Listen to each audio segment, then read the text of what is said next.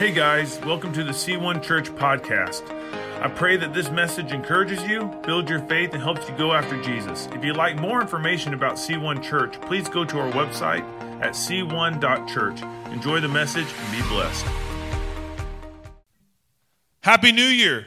Happy New Year, C1. I'm so excited for a couple reasons. Number one, that's my favorite word. I love the word excited because I feel like that describes my life. I am excited. I'm excited for this new year to see what God's going to do through His church. I'm excited to see what God's going to do through me. I'm excited to see what God's going to do through you. I'm excited that 2020 is over. I know everyone's saying, amen. But Pastor Ben hit the nail on the head last week. We don't know what 2021 has in store. We really don't. We are right at the surface of this year. It could be better. It could be worse. Well, that's really encouraging. I know. But let me tell you this. Whether you were a fan of 2020 or not, I have actually not yet met one person who's been really a big fan of the year 2020. I could tell you this, though. God has not wasted it. God did not waste 1 second, 1 millisecond of 2020. He has used it to further His kingdom, to advance the gospel. And let me tell you about 2021. I could tell you this with certainty. God is not going to waste it. He is not going to waste 1 millisecond of 2021. So we have an option, church. We have an option of whether we're going to be on board with what God's wanting to do. You have an option of whether you celebrate what God has done in 2020. Because all of us, every single person has had something happen in 2020.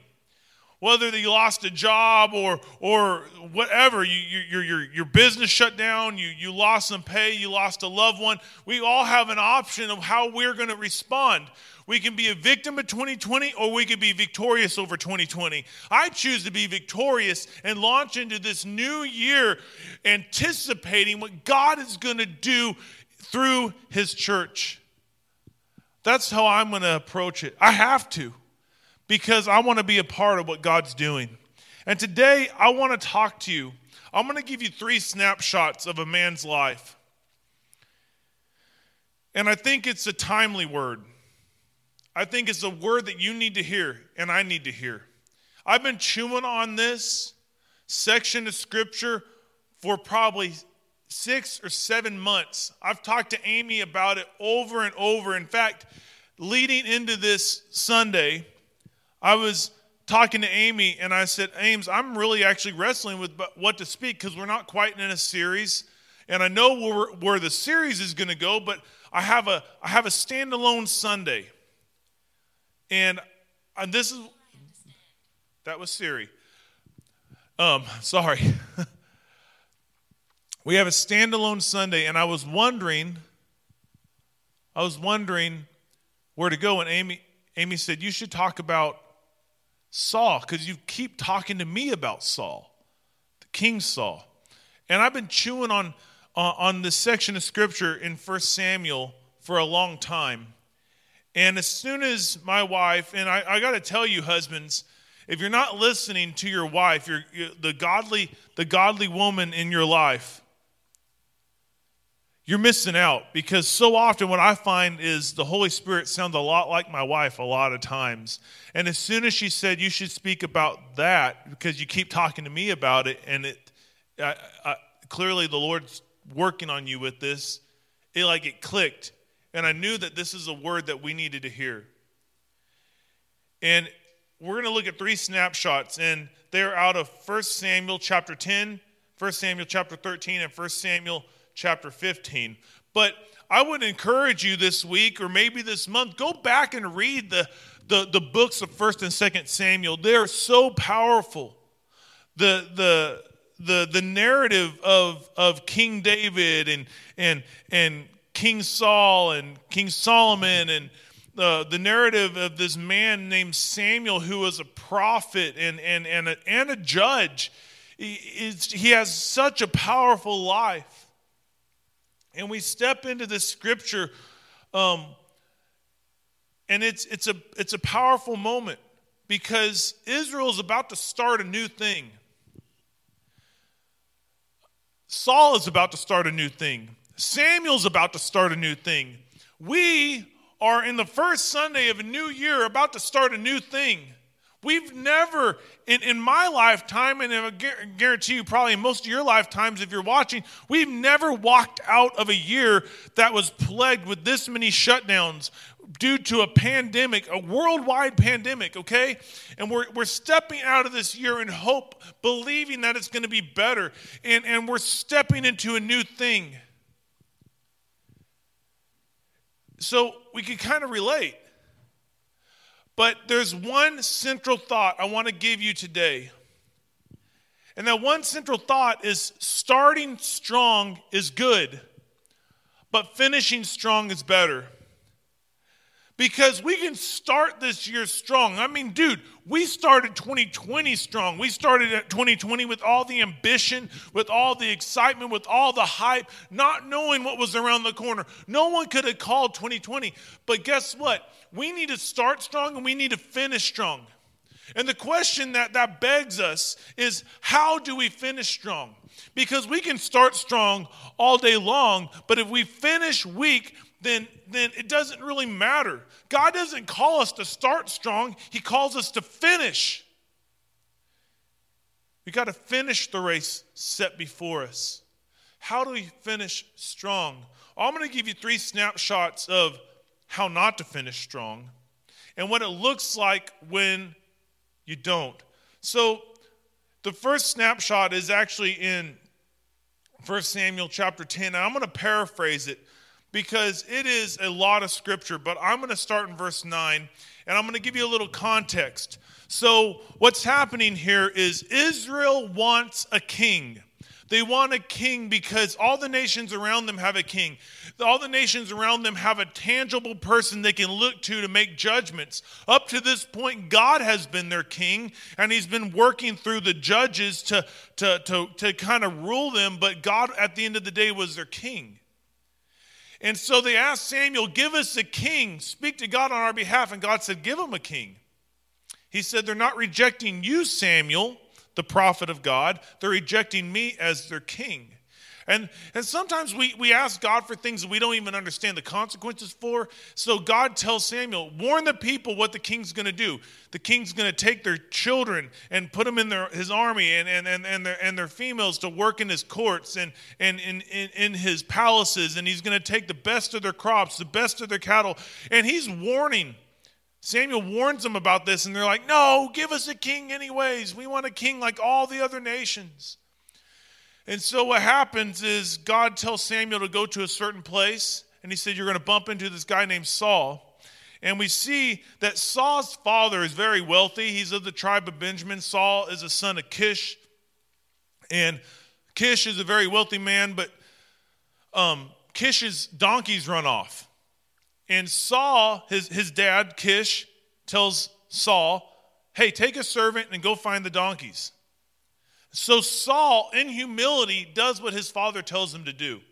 And the Bible also tells us about Saul that he's a head and shoulders taller than anyone else, and he's better looking. He's much like Pastor Ben. And if you can see Pastor Ben right now, he's just shaking his head. So he's a head and shoulders taller than everyone, and the Bible says that Saul is better looking than anyone in Israel. And so what happens is Saul in humility goes and looks. And on his way, he bumps into this guy named Samuel. Samuel is the prophet of God. And Samuel anoints Saul to be king. And then Samuel tells him, he says, okay, listen, people are worried about you now. They're not worried about the donkeys because the donkeys have been found already. But now your dad is worried about you. So you need to head back. But this is what's going to happen. On your way back, you're going to bump into a group of prophets who are going to be prophesying. And the Lord's going to come upon you strongly, and you're going to start prophesying. And God's going to give you a new heart. And he's going to turn you to really a new person. And all these signs are going to happen. And we step into 1 Samuel chapter 10, verse 9. And it says, as Saul turned and started to leave, God gave him a new heart, the first sign. And it says, and all Samuel's signs were fulfilled. And then it says in verse 10, when Saul and his servant arrived at Gibeah, they saw a group of prophets coming toward them. Then the Spirit of God came powerfully upon Saul, and he too began to prophesy. And everyone was astonished that this guy, this son of Kish, started to prophesy. And it actually became a saying in Israel back in the day that, can anyone prophesy like Saul? And it was so astonishing. But the Lord put in Saul a new heart because Saul was a humble person. And it gets further because on his coronation day, when Saul was about to be announced to be king of the land before the people, Samuel, he gathered all the tribes of Israel. There's 12 tribes and there's millions of people. And get this, he already anointed Saul to be king. But then he called forth the tribes and they cast lots to see where the king would come from. And the tribe of Benjamin, Saul's tribe, drew the lot. And they came forward. And then out of that, the clan in the tribe of Benjamin came forward. And out of that, Saul came forward. And to the nation, it looked like chance that it happened to be Saul that was chosen to be king. But God had already anointed Saul to be king a week before this. And you might be walking through life wondering how God is going to work this out. How is God going to make 2021 better? How is God going to supply my needs? How is God going to heal my body? I've been diagnosed with this, or I lost this, or whatever your situation is. Let me tell you, you might not know how God's going to do it, but God has already figured it out. He's already figured out what's going to happen in your life this year, and he calls us to trust him and walk in humility. And then when Saul was chosen, Samuel said, let's present him. We're down in verse 20, but he says, let's present him to the nation. And they couldn't find the guy. He was hiding amongst the baggage with the donkeys. He was so humble that he didn't want to step out in front of people. And then something happened. He started so good. The Lord gave him a new heart. The Lord gave him a new spirit. He started with humility. And then even if you read the next chapter, in the next chapter, you'll see that Saul mustered an army of over 300,000 people that he went to defend his fellow Israelites across the Jordan River. And he was such a humble leader, and to the point where when people were bad-mouthing him, saying, who does this guy think he is? Who does this guy think he is? Thinking that he should have the right to rule. People were like, what are you going to do with that? It says that Saul ignored him. And then after he won the great victory that defended his fellow Israelites, they said, let's bring forth all those men who cast doubt on Saul's reign as king, and let's put him to death. And Saul in humility said, no one will be put to death today. He walked in humility.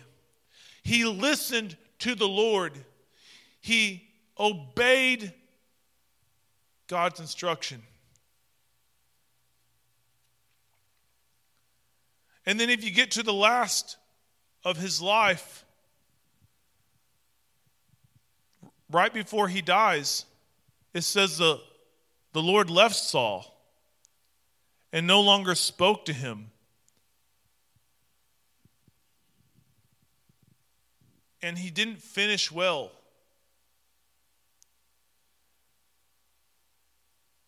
He finished in disobedience, trying to do things his own way. So to answer the question,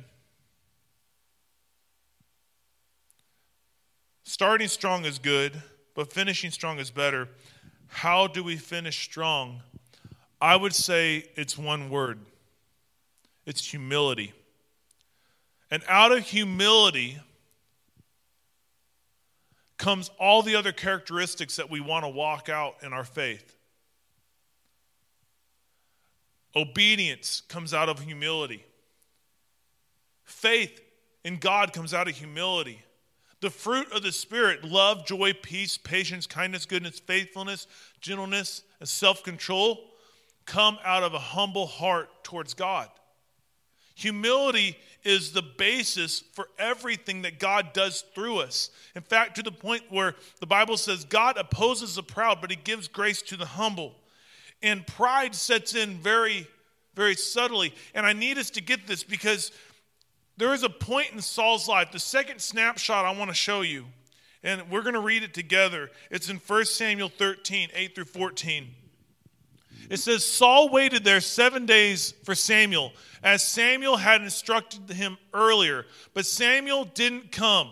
So I want us to get what's happening. Every time God wanted to speak to Saul and they were about to make a decision, Samuel told Saul on multiple occasions, go to Gilgal and wait for 7 days and I will get there. So this is not the first time Samuel told Saul this. This is one of many times. In fact, his coronation was one of those times. He said, go to Gilgal, wait for 7 days.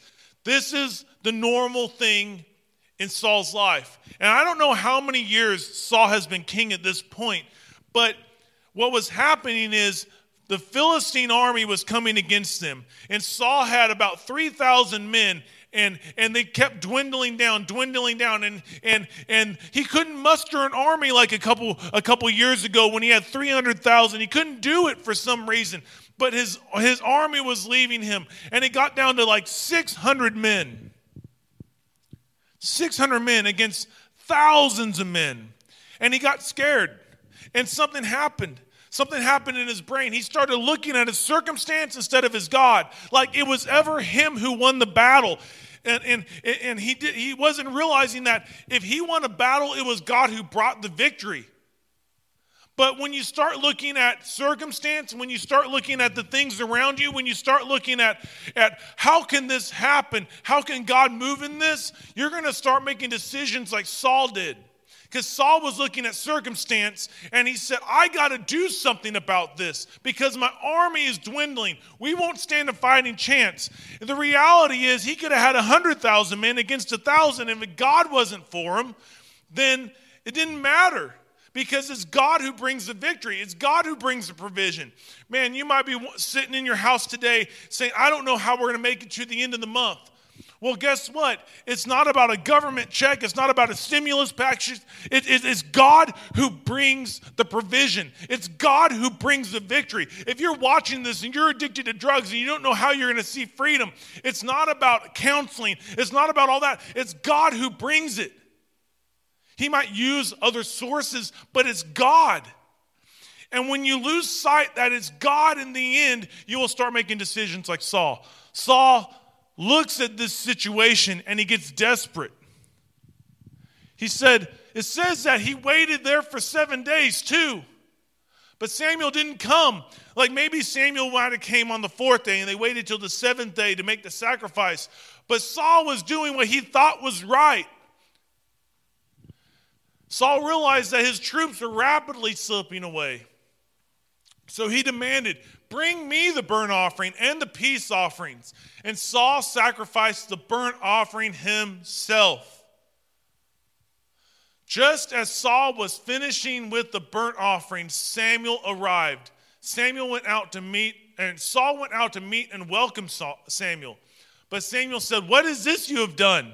Saul replied, I saw my men scattering, and you didn't arrive when you said you would. And the Philistine armies are at Michmash, ready for battle. So I said, the Philistines are ready to march against us at Gilgal, and I haven't asked for the Lord's help. So I felt compelled to offer the burnt offering myself before you came. Stop right there for a moment.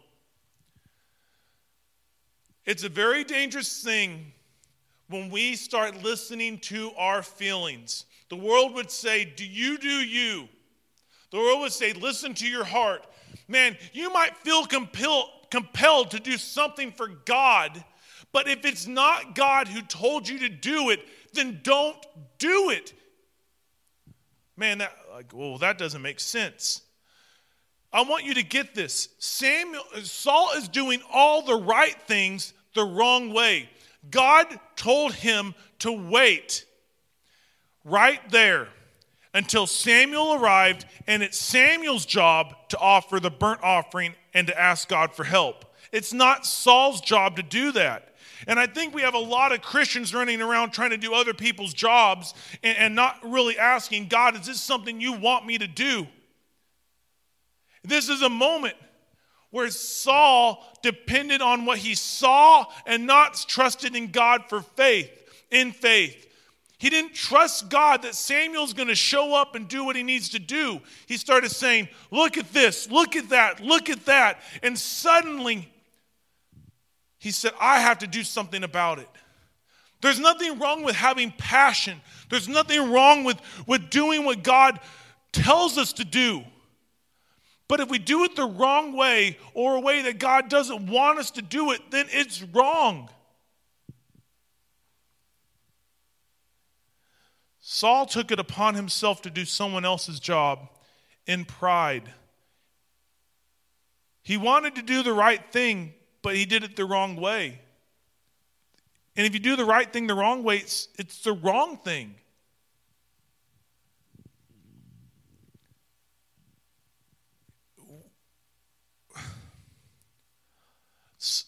Saul missed it by this much. He missed the mark. He missed his mark because he just couldn't wait. He quit trusting that God was going to do what he said he would do. And we got to get this. We got to grab hold of this. God will grow his church. God will bless his people. God will reach those lost people. But we got to do it God's way. We got to do it the way God tells us to do. And that requires humility. It requires us to lay down ourselves, a base before God, saying, God, I want what you want. It's not a sacrifice if it costs us nothing. And a lot of us have a hard time with sacrifice when it costs us something. But Paul tells us in Romans chapter 12, offer yourself as a living sacrifice, pure and holy and pleasing to God. That means you lay down your dreams, your aspirations. You say, God, if this is your will, you do it. We just got out of a series called Sweet Dreams. And man, I'm excited for the dreams that God's going to birth. But we got to do those dreams God's way. God had a dream for Saul. And we're going to go to the next scripture. How foolish, Samuel exclaimed. You're about to see the dream that God had for Saul. You have not kept the command the Lord your God gave you. Had you kept it, the Lord would have established your kingdom over Israel forever. Stop right there. I want you to get this. When we are disobedient to God, when we do things our way, it might be the right thing, but we're doing it our way. That's a pride thing right there. God, I like what you're saying, but I want to do it my way. God, I know that you told me to do this, but I want to do it this way. That's a pride thing. And God's not going to bless pride, but what he does, he blesses humility. And I want you to get this. The Lord would have established your kingdom forever. That means the New Testament would have read a little different. Instead of Jesus saying that he was a son of David, which is a king that came after Saul, Jesus would have been saying, I'm the son of Saul.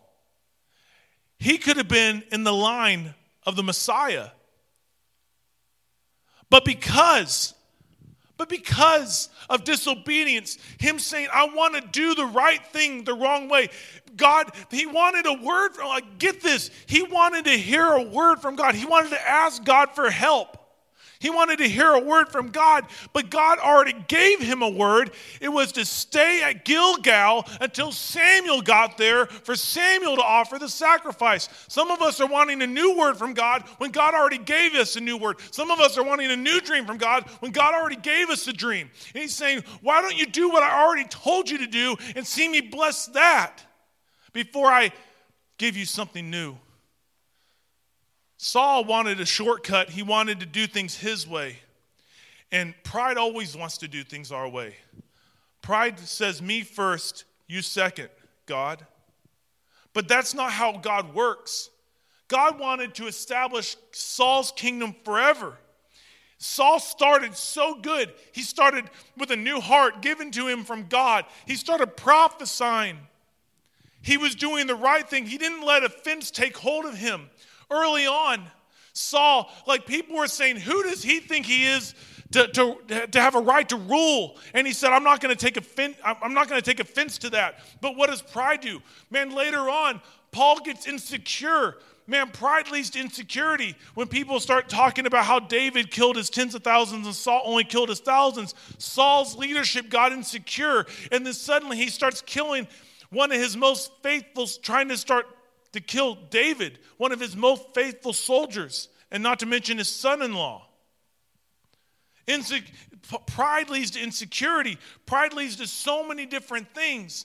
But Saul started so good. He started with humility. But starting strong is good, but finishing strong is better. And how do you finish strong is what happens in the middle. What happens in the middle? It's a constant choice to walk in humility before God, to lay down everything before God, to make ourselves a living sacrifice. Saul could have been the line from which the Messiah came, but he chose to do things his way. He had not kept the command the Lord gave him. Let's keep going. But now your kingdom must end, for the Lord has sought out a man after his own heart. The Lord has already appointed him to be the leader of his people, because you have not kept the Lord's command.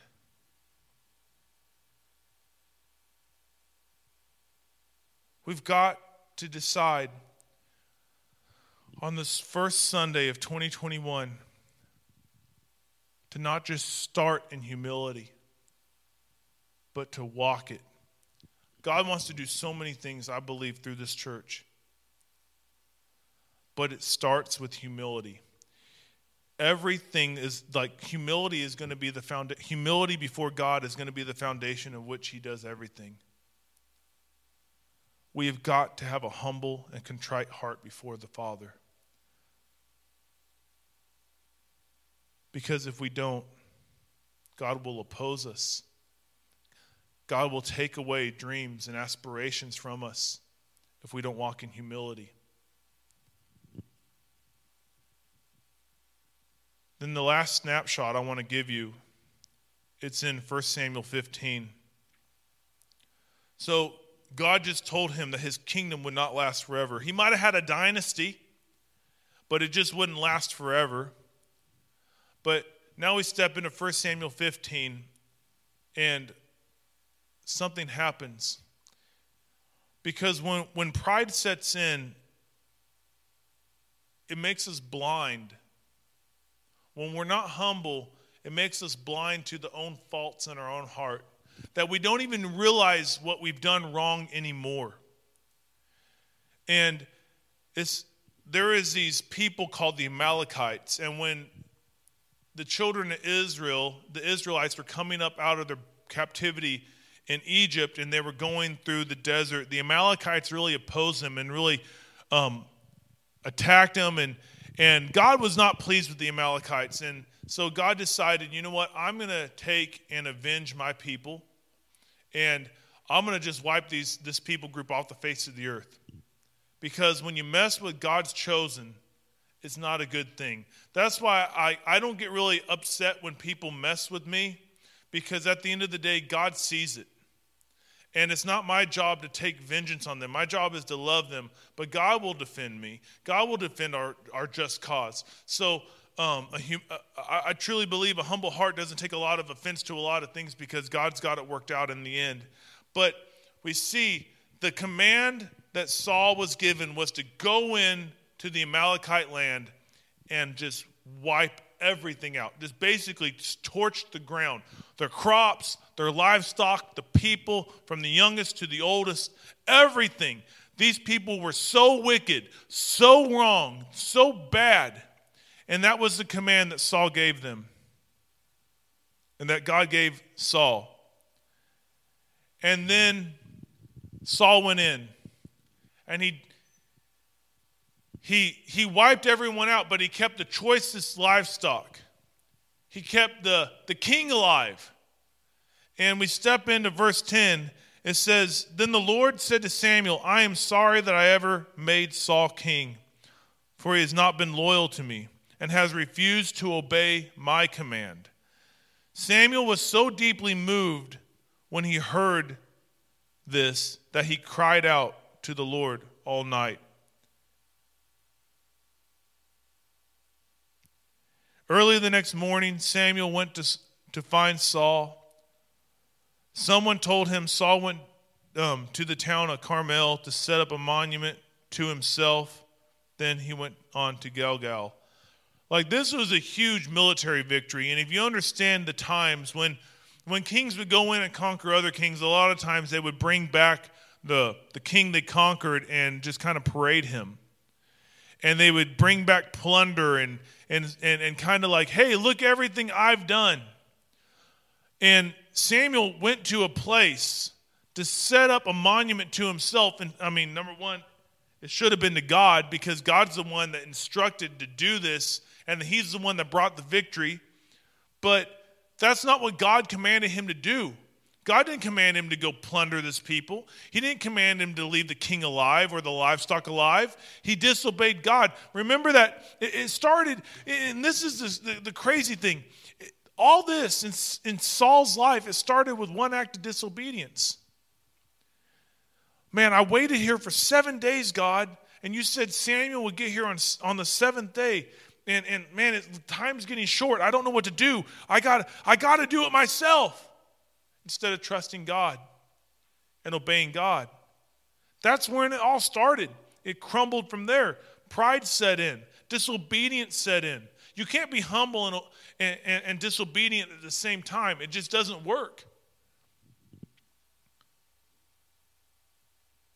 And then when Samuel finally found him, in verse 13, Saul greeted him cheerfully. "May the Lord bless you," he said. "I've carried out the Lord's command." If you remember, in verse 10, the Lord said, "I'm sorry that I ever made Saul king, for he has not been loyal to me and refused to obey my command." But Saul is so blind in pride to his own disobedience that he can't even see that when he's disobedient. He thinks his disobedience is obedience, because that's what happens when we refuse to walk in humility, when we refuse to let God break us, when we refuse to let God work on us, when we refuse to let God work in us. We start to think that our disobedience is obedience to God. And we see that at work even now in the church, when we have churches authorizing all sorts of immoral acts, and we have pastors saying it's okay to do this and do that. They think that their disobedience is obedience. That's happening right now in our nation. And it takes someone like Samuel to stand up, to say, no, in humility, love, I'm going to speak the truth of God. Because it's not enough to start good. There's so many pastors, there's so many churches that started with good intentions, but they finished horribly bad. Because they lost sight of God, they lost sight of obedience, they quit walking in humility. Somewhere along the way, they thought that they did it and it wasn't God. That's not how God works. It's about obeying and listening to the living God and doing what His Word tells us to do.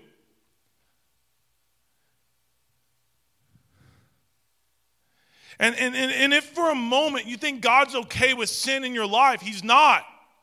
That's why Jesus came and died for our sin, so we can walk in victory over it. You're not a victim of it.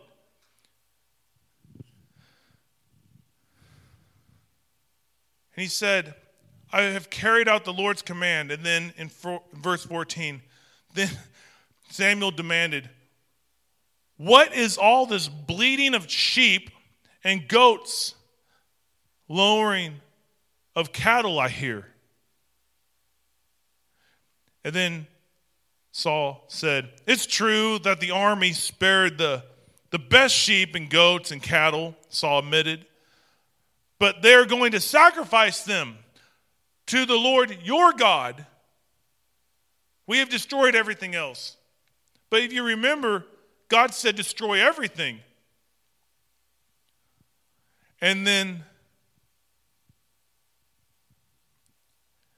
Samuel said to Saul, stop, listen to what the Lord told me last night. And Saul asked, what did he tell you? And Samuel told him, although you may think of yourself little of yourself, are you not the leader of the tribes of Israel? The Lord has anointed you king over Israel, and the Lord sent you on a mission and told you, go and completely destroy the sinners, the Amalekites, until they are all dead. Why haven't you obeyed the Lord? Why did you rush for the plunder and do what was evil in the sight of the Lord? But I did obey the Lord. He was so blind. God told him to wipe everything out. But in his pride, he's like, no, get this. We brought it back to sacrifice before the Lord, so we are going to destroy it. But that's not what the Lord asked him to do. But I did obey the Lord, Saul insisted. I carried out the mission he gave me. I brought back King Agag, but I destroyed everyone else. Then my troops brought in the best sheep, and goats, and cattle, and plunder to sacrifice to the Lord your God. Man, pride. If you recall back in chapter 10, Saul had the Spirit put on him, a new heart, and he's prophesying. God wasn't just Samuel's God. God was Saul's God. He didn't want to move unless God moved. He didn't want to do anything unless God said. Even in chapter 13, he wanted to hear from God before he went and did something. And he wanted to hear. And suddenly, there was a shift from my God to your God. It was no longer Saul's God because pride and disobedience set in. And that's when Samuel replied, he says, obedience is better than sacrifice. God wants us to be obedient, but it's not just enough to be obedient. We got to be humble. We got to be humble. Starting strong is great. It's good. We should start and launch this year with excitement for what God's going to do. But it's in the middle. It's in the Februarys and the Marches and the Aprils, Mays, Junes, Julys, August, Septembers, Octobers. It's in the middle of that process before the end. What are we doing? What are we doing, church? It's in the middle. Are we walking in humility? Are we walking in obedience? Because I could tell you this, finishing strong is so much better. It's so much better. Saul had it all, but he missed it. He missed it by a hair. Literally, it started. Like he was wrapping up the sacrifice when Samuel was walking up. If he would have waited an hour, just another hour, Jesus would have been saying, I'm the son of Saul instead of the son of David. He missed it. He missed his mark by a hair. I don't want that for us. I don't want us to do everything right up front and then miss our mark. We got to walk in humility. We got to walk out obedience in humility. We got to listen to the word of God, and we got to listen, and we got to unplug our ears to what the Holy Spirit's telling us. The Lord has given us a very specific command. Go into all the world and make disciples and preach the gospel. We can't be muddied with all this other stuff. We can't be muddied by politics. We can't be muddied by racial things. We got to stick to what God commanded us to do, and that's make disciples of all people groups. To love people the way God loves them. And here at C1, our focus is very clear. We are going to lead people into a growing relationship with Jesus Christ through celebrating Jesus, living in community, sharing our story, and making a difference. And that is our focus. We're not going to muddy the waters with anything else. But we got to do it in humility. We can't start strong and end horrible. It's what happens in the middle. We can't make excuses anymore for why we can't either. Saul, he had all the excuses of why he did what he did. And being a father of a 5-year-old, when I tell my daughter to do something and she doesn't do it, man, I've heard everything. Like, well, Dad, I was going to do it, and then I decided that I just needed to go over here and just pick my nose. And she doesn't pick her nose. Well, actually, probably does. She's 5. But sorry, Sky. When you watch this 20 years from now, it's cool. God's not interested in our excuses. There is a real world out there that needs Jesus, and they need hope now more than ever. We've come out of one of the most depressing years in recent human history. They need hope, and we have the hope of the world, and his name's Jesus Christ. And we got to be obedient about that purpose and about that call. We weren't called to be kings like Saul was, but we were called to be disciples and to make disciples. And we can't take that call lightly. We can't make excuses for why we can't. Well, it's awkward. Well, it's hard. The time for that is done and over. We got to push forward in obedience and humility and say, okay, God, whatever you want. Let's start strong and let's finish strong. Father, I pray right now that your word will do what your word does. And let this word resonate in our heart. Let it challenge us not only to start strong, but to finish strong. I thank you, God, for what you're going to do. I thank you, God, for every person that's heard this. I pray blessing upon their life, that you go before them, that you anoint them, that you empower them through your Spirit to do what only you can do through them. In the mighty name of Jesus, amen. I love you guys. Have a happy new year. I can't wait to see you.